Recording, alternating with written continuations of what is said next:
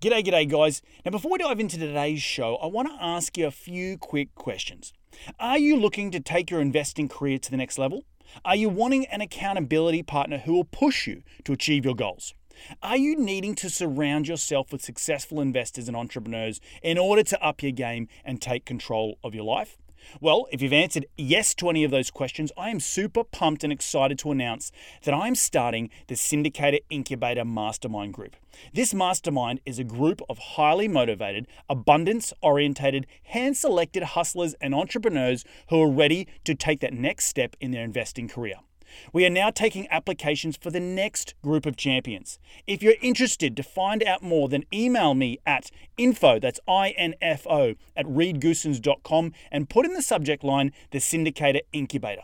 Being a part of this mastermind group, you will have unlimited access to both myself and my business partner, Andrew Campbell, and you will understand how we have been able to build a portfolio of over 1,200 units worth over $120 million in under 24 months, and we've achieved financial freedom in the process. There are once-a-month mastermind calls with the group and a yearly conference where you will learn from the best in the business. So what are you waiting for? There are only limited spots, so get your application pack by emailing me at info@reedgoosens.com. And remember, be bold, be brave, and go give life a crack. We had no concept of a website with 1 million short-term rental listings. That if I would have get in a time machine and somebody would have told me that, that would have been kind of mind-blowing.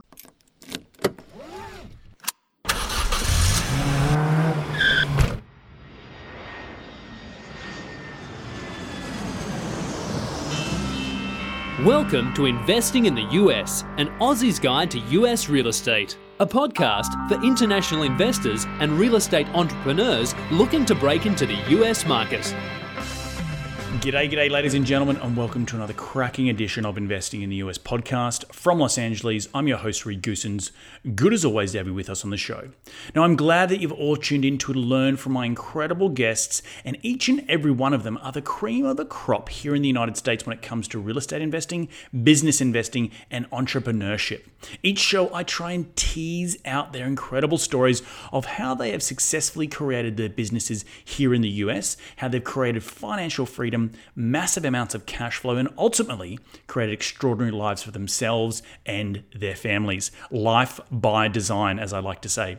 Hopefully, these guests will inspire all of my cracking listeners, which are you guys, to get off the couch and go and take massive amounts of action. If these guys can do it, so can you. Now, as you know, I'm all about sharing the knowledge with my loyal listeners, which is you guys, and there's absolutely no BS on this show, just straight into the nuts and bolts.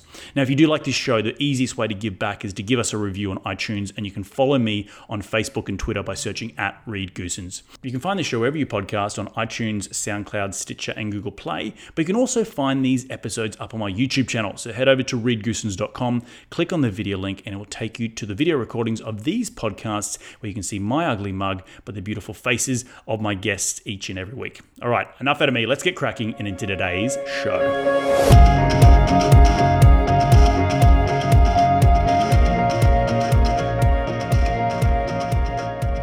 Today on the show, I have the pleasure of speaking with Rob Stevens, co-founder of Avalara My Lodge Tax, the leading provider of tax compliance solutions for the vacation rental industry. My Lodge Tax was founded by vacation rental owners, including Rob himself, so they know how much time and energy goes into maintaining a vacation rental, and the added stress of lodging tax compliance can be extremely overwhelming, and that's where Rob and his team step in. They are the experts, and they serve homeowners, property managers, hotel operators, and other businesses, helping them stay compliant with the regulations and the tax law so they can enjoy what they love doing, and that is spending time owning vacation rentals. I'm really pumped and excited to have him on the show, but enough out of me. Let's get out here. G'day, Rob. Welcome to the show. How you doing today, mate? Good morning. Thanks for having me. Mate, my pleasure. In the green room, we're talking a little bit about your background. But before we dive into the nuts and bolts of what you do, because I think today's show is going to be extremely interesting from just high-level taxation and vacation rental industry, you know, that sort of disruption in the space. Tell me how you made your first ever dollar as a kid. Rewind the clock. Take us back down memory lane. Yeah, well, I'm 51 years old, so we're going back a while. But I think for better or worse, as a kid, I did have some money motivations. I had a brother that was much older. He had paper routes. I don't know if they have those in Australia where you're from, but back in the day, it was really neighborhood kids that would deliver the papers. And so my brother had a paper route, and I would help him every morning, and he would pay me a few dollars, probably a month, to help him do that. And then as I got a little bit older, probably 12 or 13, I had my own paper route. And there, this was kind of the late 70s, early 80s, probably making $30 to $50 a month, delivering papers every morning. Probably took an hour. And boy, as a 12, 13-year-old kid, I thought that was, I thought I was in Fat City. I thought that was great. And it sounds like your brother was doing a bit of a sweat labor there. I still got issues with that. I absolutely think that's what my brother was doing. For another conversation, right? Yeah, exactly. Mate, link us to from those days of the paper route into your story and journey about how, what's your background, what did you go to university for, and maybe a formal career before getting into Avalara. Yeah, sure. I mean, I'm a homegrown kid here in Colorado. Went to Colorado State University. Living in Colorado, I'm a lifelong skier. Very fortunate to feel like we have the best skiing in the world here. At least that's how we feel. So culturally, skiing has been a big part of my life. My wife is a big skier. It's probably how we got together. Which connects into, went to Colorado State, started my career with Arthur Andersen in accounting here in Denver. Was there for several years, left into kind of corporate accounting and finance positions, and different experience, career experiences. Ultimately, kind of feeling this entrepreneurial pull. So a couple things. Being big skiers here in Colorado, what everyone wants to do is own property in the mountains. And so, right, as a relatively young professional, was able to, with my wife and her brother-in-law, we threw in together and bought a condo in Vail, which is really how we got into the whole real estate, short-term rental, occupancy tax. This was 1999, quite a while ago, but that was on the real estate side. That's how we got into it, and then kind of a couple of years renting the property, and then we were both CPAs, my wife and I, realizing the tax obligation, and then having this kind of entrepreneurial pull in my corporate career was kind of the intersection of those two things, where we said, this tax issue, we think short-term rentals, there's tons of opportunity. That how we're doing it online is fantastic. I'm happy to talk more about that if you want to hear it. But that was also kind of the inspiration to then start a business to solve this kind of common pain point for people that are short-term renting, which is being correctly licensed and collecting and remitting the correct occupancy taxes. Yeah, it's really interesting that you've been involved for such I guess you stumbled into the industry, right? Like you wanted just a passion of skiing. And by the way, is Vail your number one spot if you had to recommend anyone? Well, of course. I mean, I'm a huge Vail fan. I still own property there. My goal is to get more days on the mountain, and we had fantastic snow last season. But yeah, absolutely. I don't know if you're a skier, Reed, but Vail. I am. I'm an avid skier myself. I'm more into surfing, but I do try and get a couple of times every season. Sure. And I've skied around the world, skied in Japan and Canada, and a lot here in the States. And it's absolutely fantastic. Yeah, but mate, so the big shift that you saw. So maybe talk a little bit about the early days. 1999, you had this rental property. From a taxation point of view, what was the issues back then compared to maybe what are the issues we're facing today? Yeah, happy to talk about that. And I'll start with kind of the industry more broadly, because my experience, I think like a lot of people, we were young, and we were young professionals, but we couldn't afford to own a second home just on our own. We needed income to help pay for it. So for us, and this is very common, I think, in the short-term rental space, it was a lifestyle decision to buy a second home, but also a financial kind of investment decision. I think you see a lot of that mix in the vacation rental, short-term rental space when people first jump into it. So this was 1999. We needed income. This was kind of the early days of the internet. 20 years ago, you had to hire a local property manager really to manage your property, get rent, attract guests, manage the entire process soup to nuts. In Colorado, they charge 40 to 50% of your gross rent. Wow. To do that. So we were, young professionals said, well, we know a lot of people, maybe there's a better way to do this. And then, one of our friends told us about this little website called VRBO, now known as Vrbo or HomeAway. It's now owned by Expedia. But this was 20 years ago, and it was very nascent. And so we said, okay, this sounds great. I think for $120 a year, we listed our Vail condo on that, VRBO website, and it was frankly quite an amazing experience. It had $120 kind of listing subscription. We attracted global travelers. Wow. And we were able to keep our property booked, generate $30,000-$40,000 a year in rent, not pay these, steep commissions that sometimes you would have to pay to real estate brokers and property managers. So I think the internet and companies like VRBO and certainly now Airbnb and others are really, kind of disrupted that traditional short-term rental market and really empowered owners to kind of do this on their own and do it on much more favorable economic terms. Now, when you do that, when you manage the property yourself, then all of a sudden you're kind of operating a small business. You have to have contracts, you have to collect money, you have to schedule people, talk to people, answer questions, you got to get them checked in, you got to schedule the cleaning service. If there's any on-site issues with the guests, how to turn on the TV, or the water heater's not working. So you have all kinds of issues, and it was through that experience, and then you're realizing that we as just little short-term rental owners for that property in Vail, we need to collect and pay Colorado and Vail sales and lodging taxes.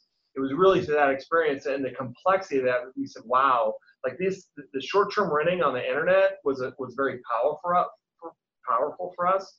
We thought it was a tremendous experience. Our view was, wow, this is really where the industry's headed, and people are going to start doing this on their own. But there's some of these back office things, one of them being occupancy taxes. We said, people are going to need help with, and that was really, I said a few minutes ago, that was the inspiration to start a company to solve that for people.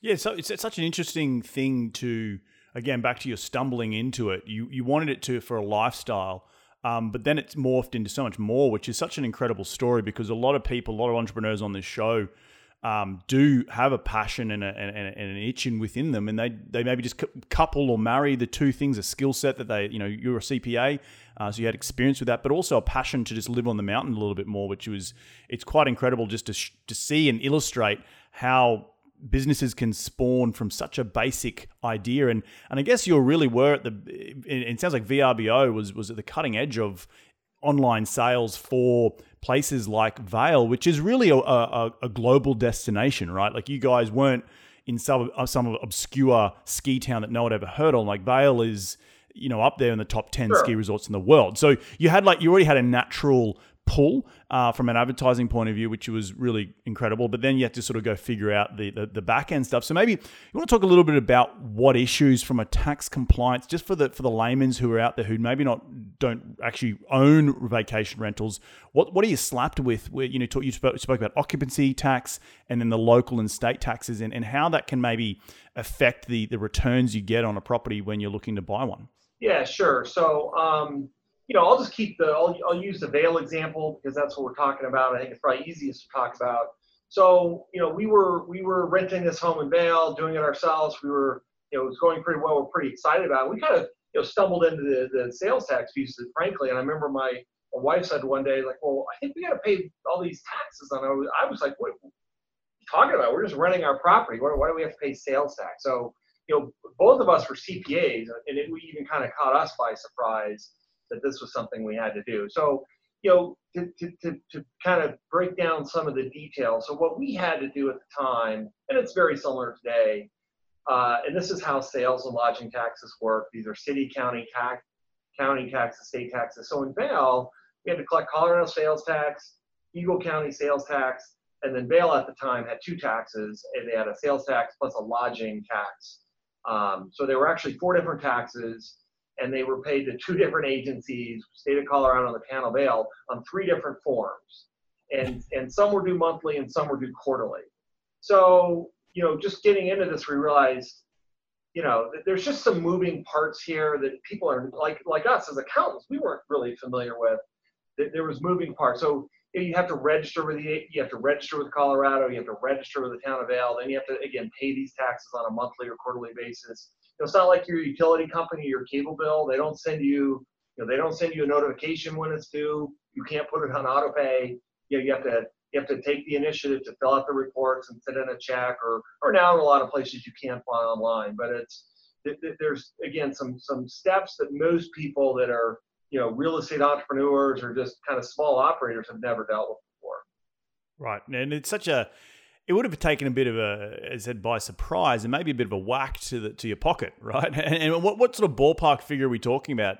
From a taxation point of view, is it 10 to 20%, or is it 25% higher? Yeah, great question. And I'll clarify something. So the tax unveil at the time was 11.4%. It's 9.8% now because these taxes change over time. Rarely do they go down. Vail's an exception, but it's very typically a 10 or 12% tax. When you get into big cities or heavy resort markets, like I don't know if you're in Northern California or Southern California, but I think the tax in LA is 14% in Los Angeles. So it typically is pretty high. I mean, if you're charging somebody $2,000 or $3,000 a week to rent your property, or $1,500 for a weekend, 12-15% is several $100s on every booking. Now, and then you have to kind of go through the mechanics of filing and paying that to the correct agencies. Now, what I always tell people, like all sales taxes, this is designed as a tax on the consumer. So really, it's just an additional charge. You're supposed to charge your guests, and your guests pay it. Travelers are very accustomed to paying this kind of tax. They understand it. It's no different if you check in a hotel, you're paying $200 a night, and then you're always whacked at the end because there's that 15% hotel tax, which is meaningful. So I tell people this doesn't really affect your economics of the property because the guest pays it. It's really just a pass-through. You're supposed to collect it for these government agencies and then pay it to them. So there's an administrative burden to it and a headache. Again, that's what we're all about solving. But I always, because people often say that, well, this is a lot of money. I'm like, yeah, but it's really an additional fee that you just pass on to your guests. They pay it, and you have to just pass it on to these tax agencies. Right, and so I guess everyone in Vail and probably across the real estate, vacation rental real estate industry just inflates their prices to account for those particular taxes, regardless of where you are in the country, right? Yeah, that's right. And there is a narrative. I mean, look, the reality is, especially historically, not everyone is paying these taxes even today. Right. So it is a fair narrative, I think. We do often hear from our customers sometimes like, hey, I'm paying these, but there's 10 other units in my development that I don't think are, and it makes me more expensive. And I think to some extent that's true, but the market's changing, and we can talk about that. But I think there certainly is an economic cost that somebody's got to pay for you, and if you're collecting tax and your neighbor isn't, that probably is a little unfair and it's going to make you more expensive.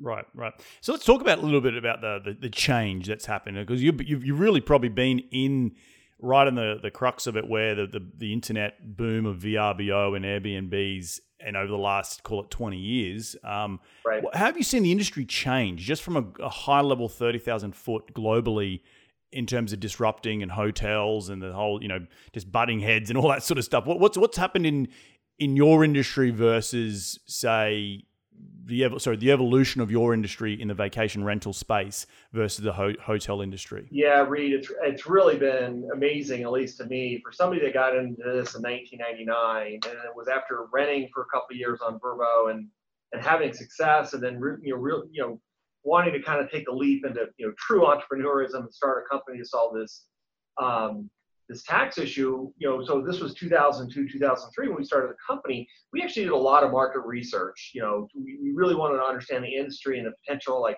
how many second homes are there of the second home market, how many short-term rentals are there. I mean, that's actually data when you dig in, you can get from different National Association of Realtors. And back in the day, it was really a niche industry. When we signed up for Vrbo or VRBO, I think we were around property number 9,000. Mm-hmm. If you look at a website like Airbnb today, they have, they'll say they have 5 million global listings. Wow. So we had no concept. Like we knew there was a lot of opportunity. We knew it was early, and we felt like this internet model was going to be disruptive and cut out costs and efficiency and kind of change the industry.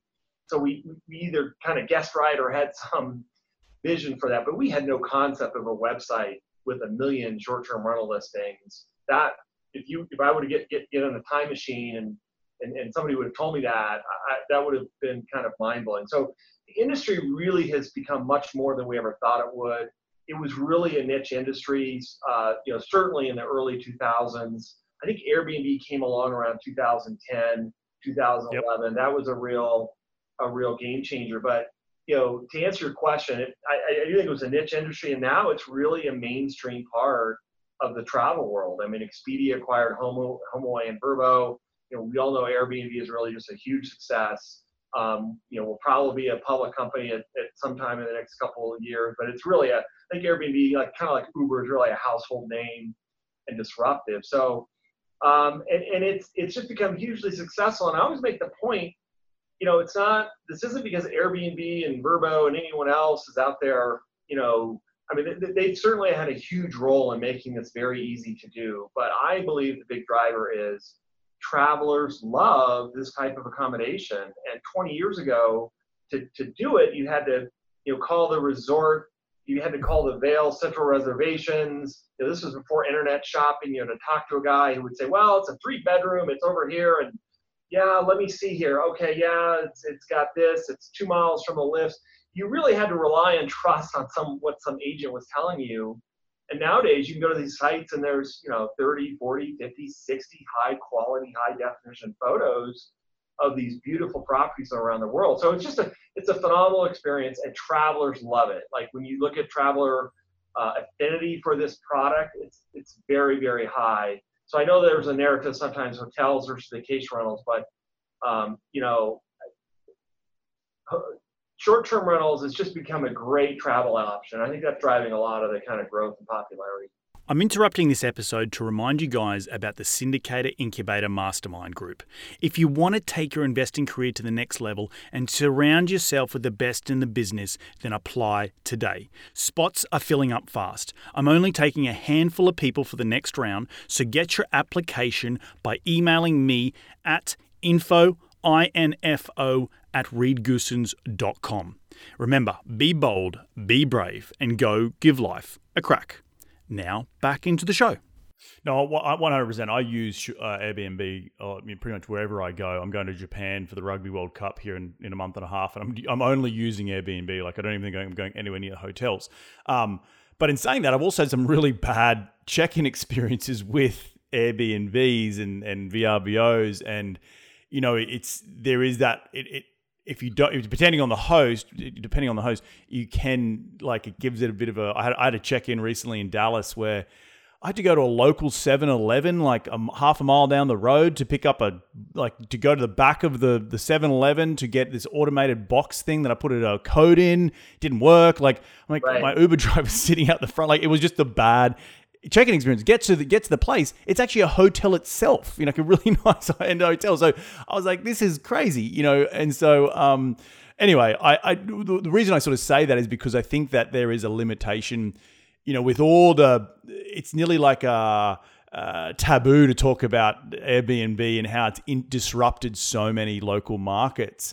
How are you seeing, just from a compliance point of view? You mentioned before the taxes changing in Vail, but surely globally, and maybe just around the United States, state to state, how municipalities are trying to just keep up with not only just with taxes, but how long people can rent for, and right. What is a short-term rental right. these days? There's all that sort of complexity to it, which adds to the uncertainty. Imagine taking you back to 1999 when we had all these bells and whistles and uncertainty. Would you have gone forward with the purchase of that Vail condo knowing all this other stuff that was going on? And it sort of gives a bit of a pause to the whole industry when people are like, I want that lifestyle and I want that, revenue generating, but I'm so uncertain about what's going to happen to Airbnb and VRBO that I just can't pull the trigger. So what are you seeing?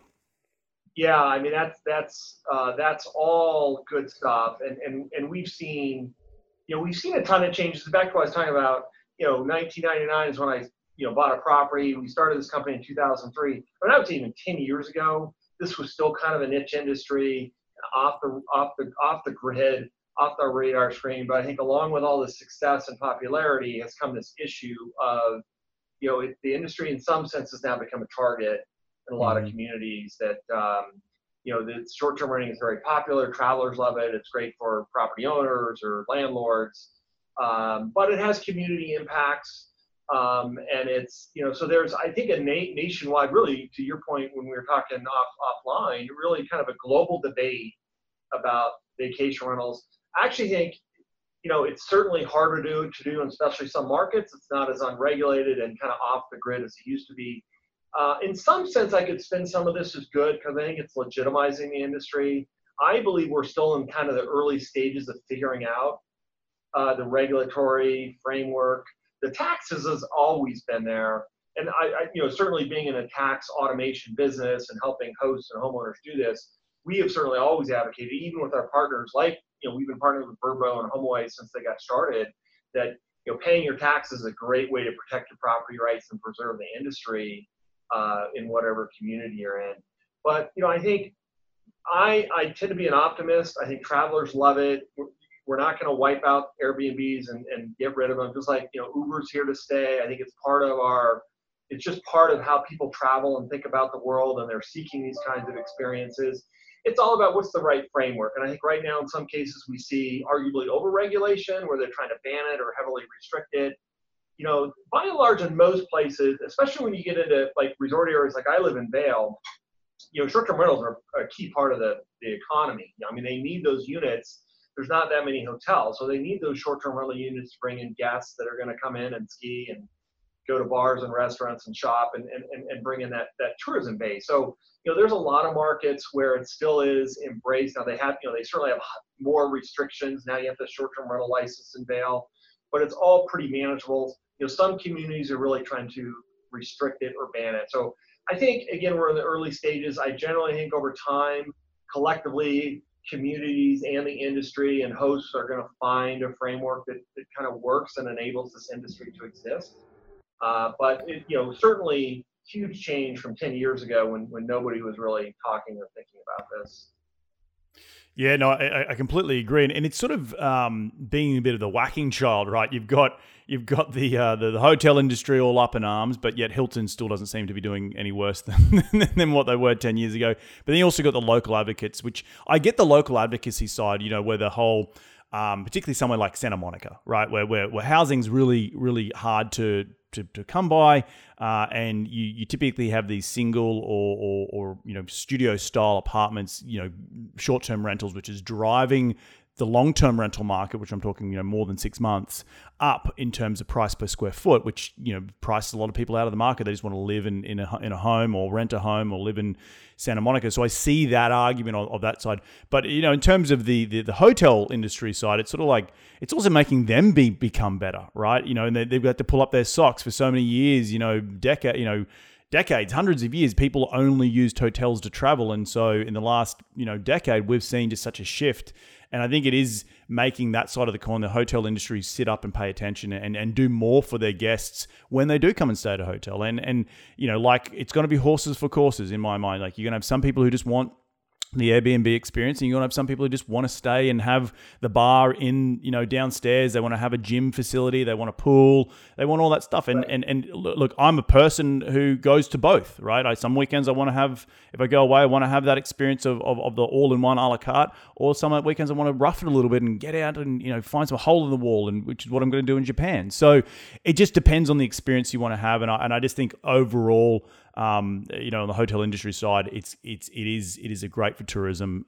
But then you've got the other side, the local advocacy, which is, I can see the issues there, and we're not going to dive into that. But tell me a little bit more about your business and how it works with automating the taxation stuff. You spoke a little bit before about some taxes are due, monthly, some taxes are due quarterly. Like, are you trying to automate that payment, or at least a escrow type of payment, so you have that wad of cash sitting there to pay it when you do get a bill, or hey, you owe your taxes to Vail? Yeah, so really, I think what we've done is apply technology to, and our parent company Avalara is now, it's a $6 billion public company. Wow. The leading, I would say, sales tax automation company in the world.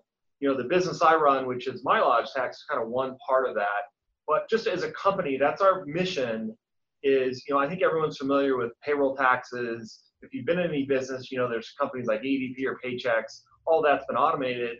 Believe it or not, sales tax, which is an obligation for really every business in the world, has not been automated. So that's really Avalara's mandate. So kind of at a high theoretical level, we're just applying technology to what is long been kind of manual offline processes. If you're ever to hear our CEO speak, and we had an earnings call yesterday, he said it again, the notion of sales tax, or in this case lodging taxes, being done manually in a digital world just doesn't make sense. So that's what we've done, and we built technology that we track. We know the tax rate in Vail. We know when the returns are due. We know on what form. We know all the data. We've captured and aggregated that into a database. We've built technology on top of that to automate that. So I want to be clear. We file and pay all these taxes for tens and tens of thousands of properties all over the U.S. We're not consultants. We're not CPAs sitting around filling out forms. This is technology that where we can do this at scale. And it's kind of, going back to that wistful entrepreneur, when I saw it, to me, it's the ideal problem that can be solved. Kind of a clunky, offline, manual, complicated process that if you apply technology to it, you can make it very simple. So that's what we've done. And the user experience, Reed, is really once somebody is a customer, each month we prompt them for what was your rent last month? They log into their account, they key in the amount of rent, whether it's $100, $10,000, $2,000, whatever it is, they hit save, they're done. At that point, the screen shows them, here's the different taxes you owe, click OK, they click OK, they're done. And then we go off and file and pay those taxes in a very automated fashion. The money is all moved electronically. So, from a user perspective, once they're set up, and the setup process is something that should take 5 minutes, we just need their property address and who they are, the basic information, we can get them set up. And then after that, it's something that should take them 30 seconds a month. And these filings are all automated, and we can make sure it's all done correctly on time. So we've applied a lot of technology to solve that. And I think, it's a for people that use the service, they don't really ever stop using it unless they sell the property or decide to stop renting or they want to move into the property because they're retiring, those types of things. No, it's just listening to you speak. You've been at the forefront of an industry and seeing the hotel industry shift into vacation rentals, such a disruptor, similar to paying taxes. When you told me before about the monthly and it's some due quarterly, like in the back of my mind going, oh yeah, of course it's going to be on paper. It's just so simple and such a disrupting technology that you're building that you've been at the forefront of two things that have both been been in the forefront of a disrupting industry to then create another disrupting industry in terms of how you file your taxes, just day to day from the local municipality. I would assume that your platform would be evolving in a technological sense, that I could have a dashboard where I have, say, 10 vacation rentals, and you have the back-end algorithm to link whether to VRBO or Airbnb or whatever it may be to say, okay, in the last month, Reed had $20,000 worth of income across his 10 properties, and do it. I don't even have to touch anything. Like, it's really. Are you headed in that way? Because you mentioned before that I've got to go in and physically manually enter a number. Like, sure, it couldn't be that you could connect the two and make it even more. Absolutely. I mean, I think you're articulating our product roadmap. So we built the back end where once we have your rent for the month, we can automate the kind of mechanical process of filing and paying all the taxes. But you're absolutely spot on. That's exactly what we're working on. I think we may be close to integration with some of those names you referenced, but that's the vision. Is the next step is this our little tax service needs to be integrated into the platforms where people are. The platforms where people are managing their business, that's Airbnb, that's Vrbo, that's where they're going in to, get their bookings, check, see who the next guest is. That's where all the transactions are occurring. So absolutely, we built the technology to integrate with those partners or those companies such that, once we do that, it's exactly the experience you described where, once it's integrated, you don't have to do anything. Just it's a monthly process at the end of the month. We know what your transactions were on platform A. We know what your transactions are on platform B. We're just pulling that information, putting it on the right forms, and sending it off. It's fully automated. At some point in that process, we're going to notify you and say, hey, Reed, here's what we have from these different platforms. Do you want to approve this or change it? but it's really can become a seamless process. And I'm going to spend a little passion here. I mean, I personally believe that's really what's needed in the industry. I mean, these taxes, the concept of all these hosts or homeowners calling Colorado and then calling Eagle County or calling Dale and figuring it out. I mean, some do that, but we can, as an industry, integrate the tax into the platform where a host can kind of just click and opt in, and it's automated. Again, most people want to pay these taxes. A lot of people aren't really fully aware of these taxes or how to do them. So if we can make it super easy, I think most people do them, and I think that's what's going to be needed to get, at least from a tax perspective, a super high compliance rate across the industry. Yeah, I sort of it rings similarities to like a back-end payment system, where you swipe a credit card, you've got no idea what's going on in the background with all the algorithms, but there's a system software there that transfers the information to your bank, takes the money out, pays the vendor, and you have you're nowhere in between. You're the same for taxes. So my next question is, given how slow some of the municipalities can be, are they upping their game to try and match you? Are you trying to bring them along like this heavy dead weight, that some people... Tax agencies don't really think about it in those terms. And you're absolutely right with your analogy. And that's our vision. That's where we're headed, where these transactions are going to happen on these short-term rental platforms. And once we integrate our tax solution the right way, the user doesn't even know really. It's just happening. And the reality is most people don't really want to know about these taxes. They don't want to touch them. It's just handle it. So again, with that next level of technology, we can make that happen. From the jurisdiction level, cities, counties, they don't necessarily think in those terms. I mean, the culture in the tax agency world is, they publish their rules and requirements, and anyone that's a business in that community is supposed to follow them. Whereas, for private companies like us, we think a lot about simplifying user experience. How easy can we make it? How simple can we make it? The government world is more like, here's the requirements, you got to follow them, and you're required by law to follow them. So we don't necessarily have to make this a super simple user experience. So I certainly don't worry. I lose zero sleep about the notion that the government agencies are going to make this so simple that we're not needed. And I'm not trying to be critical of our tax jurisdiction or government agency partners. We do see them as partners, and we think we're aggregating a lot of small taxpayers and helping them and making this simpler for everybody. But their issue is more policy and publishing policy. They don't really focus on, kind of workflows and processes to make it a lot simpler.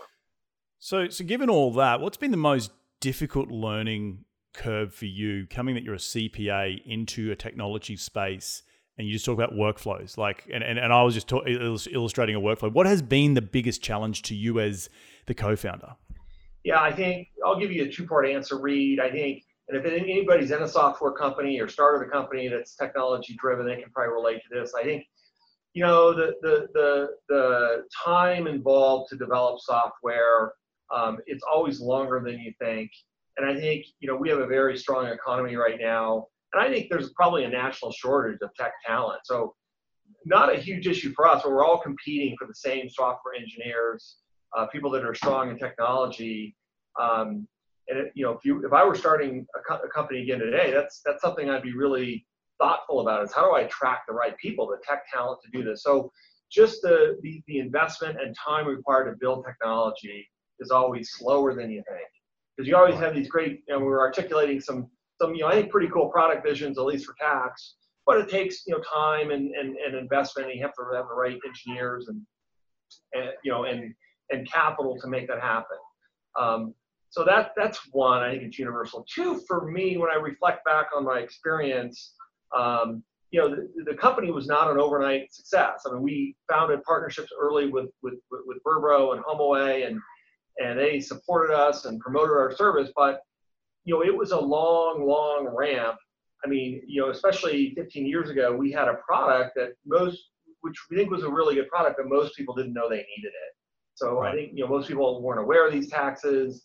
It's not something really maybe even felt they were required to do. I mean, again, I think historically, just lack of awareness and understanding has been the biggest issue. So from a business standpoint, you're trying to educate the customer that, hey, you need to be doing this. This is something you're required to do. There's actually kind of risk and consequences if you don't do it.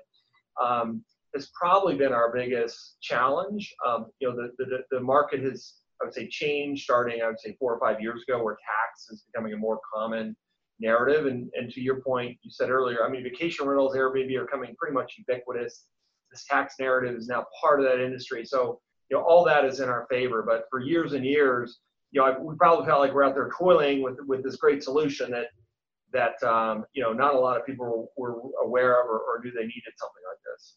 Right.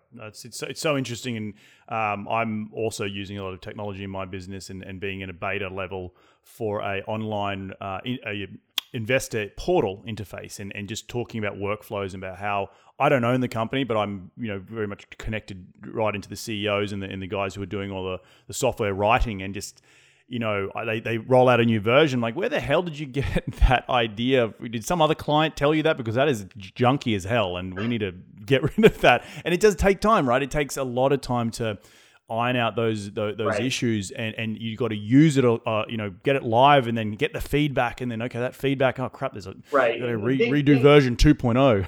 Things that may be deemed as, when you look at it, well, that should be a pretty simple change. Sometimes they're not, so simple and easy to do. Right. And I know. Me and my business partner are always like, "Come on, when are you going to fix this thing?" He's like, "It's not going to be until Q2 of next year." I'm like, oh, right. Exactly. So got it. Okay, right. All right, we'll shut up. So, anyway, mate, look, I've really enjoyed having you on the show. At the end of every show, I like to get into the top 5 investing tips. Ready to do it? Yeah, let's do it.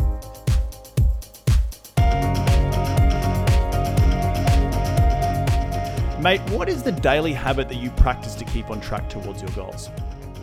Boy, that's self-discipline. I think, I try to get a lot of exercise, especially as I get older. And then I think I commit, so exercise, and then in the morning, I really try to commit, which is when it's quiet in my house, kind of an hour to read the news, check the markets. That's my time to kind of, explore what I want to explore. A bit of me time, right? Exactly. I think it's important.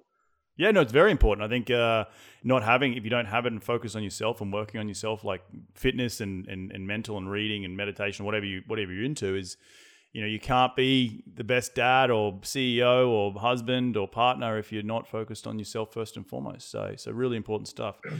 Who is the most influential person in your career to date? Yeah, it was probably the boss I had when I left Arthur Andersen. Worked for him for about 10 years. Super smart guy, and not always super nurturing, but just learned a lot by observing him. And certainly part of that is doing business in a very kind of honorable, transparent way, but also really focusing on kind of key objectives and financial discipline in all your decisions. But yeah, there's a guy I worked for 10 years. Probably he'd be the closest guy I would consider a mentor. Awesome. What is the most influential tool in your business? And you can't say your software. Indeed. I mean, when I think about that very broadly, this is going to be, you and your audience may have an eye roll for this, but it's really the internet. When I think about when we started this, if we didn't have the ability to search, this is exciting stuff, Reed. Occupancy tax ordinances for Tybee Island, Georgia.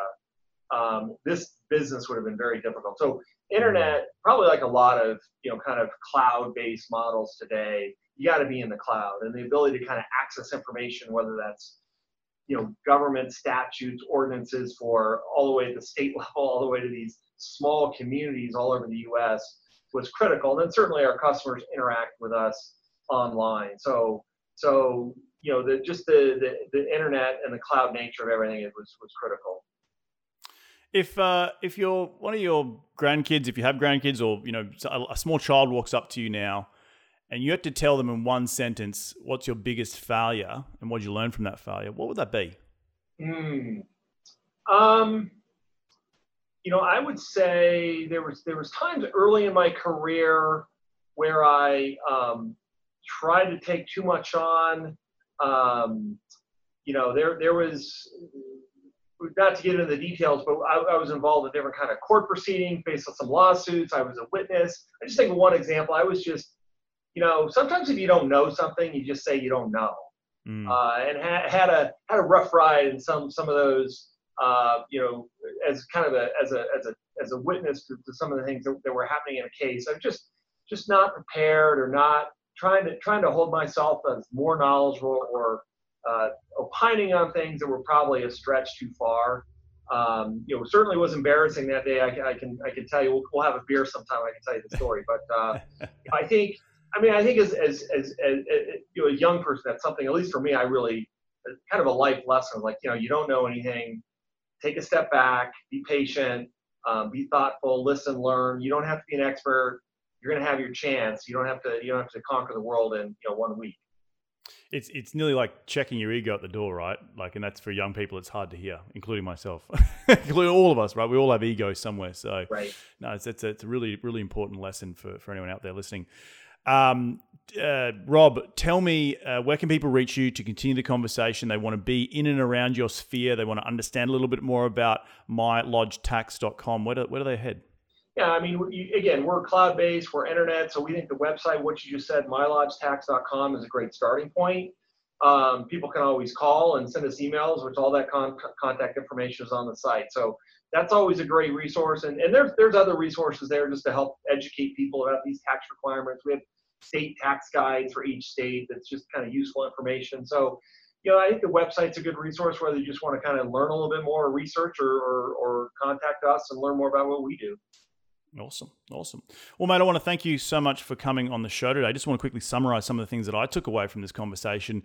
I think from your perspective, being a CPA and seeing an opportunity in the market, given your background, and look, I'm not going to stereotype all CPAs as being very rigid, but it's such an awesome thing and fluid thing that you've done to identify a lifestyle decision that you wanted to do, see the bottlenecks involved in it, and then go out and create a software online process, disrupting an industry in your own right, like the industry that you've come from, which is the vacation rental industry. I think that is such a fascinating, just if you stop and think about it, it's pretty awesome, right? And pat yourself on the back, because you're illustrating just taking the blinkers off and seeing a door that opened to you and moving through that door and saying, oh, gosh, I've got no idea. I'm going to quit my job. I've got no idea how this is going to go. And to your point, your listing number 9,000 on VRBO when you started, and now it's over 5 million on the website. Like, you had no idea. And that's such an entrepreneurial bug, and the ability to go and back yourself to take that next step and take control of essentially your future. And now what you've built, I think, is bloody fantastic. And, well done to you. Did I leave anything out? Well, your comments are very gracious. Appreciate that. We've been very fortunate. But also, what I would probably leave everyone with is, success sometimes takes time. It didn't happen overnight. We just stuck with it, and it kept growing and growing. And I suspect there's a lot of entrepreneurial stories that are like that. The saying is probably overused. It's a marathon, not a sprint. So that's certainly applied in our case. Yeah, no, 100%. And it goes back to what you're saying before about the advice to a young kid or a child is take your time, set your ego at the door, and you don't know everything, and that's okay. And it doesn't have to happen in a week. But in this industry, in this world that we live in, we always kind of want things to happen instantly. Yeah. But mate, look, thank you so much for taking some time out of your day to join us on this show. Enjoy the rest of your week, and we'll catch up very soon. Yeah, I enjoyed it. Thank you. Well, there you have it. Another cracking episode, jam-packed with some incredible advice from Rob. Please definitely head over to his website, mylodgetax.com, if you are in the vacation rental space, because it is super important to understand and get your hands wrapped around all the tax implications when you're in that industry.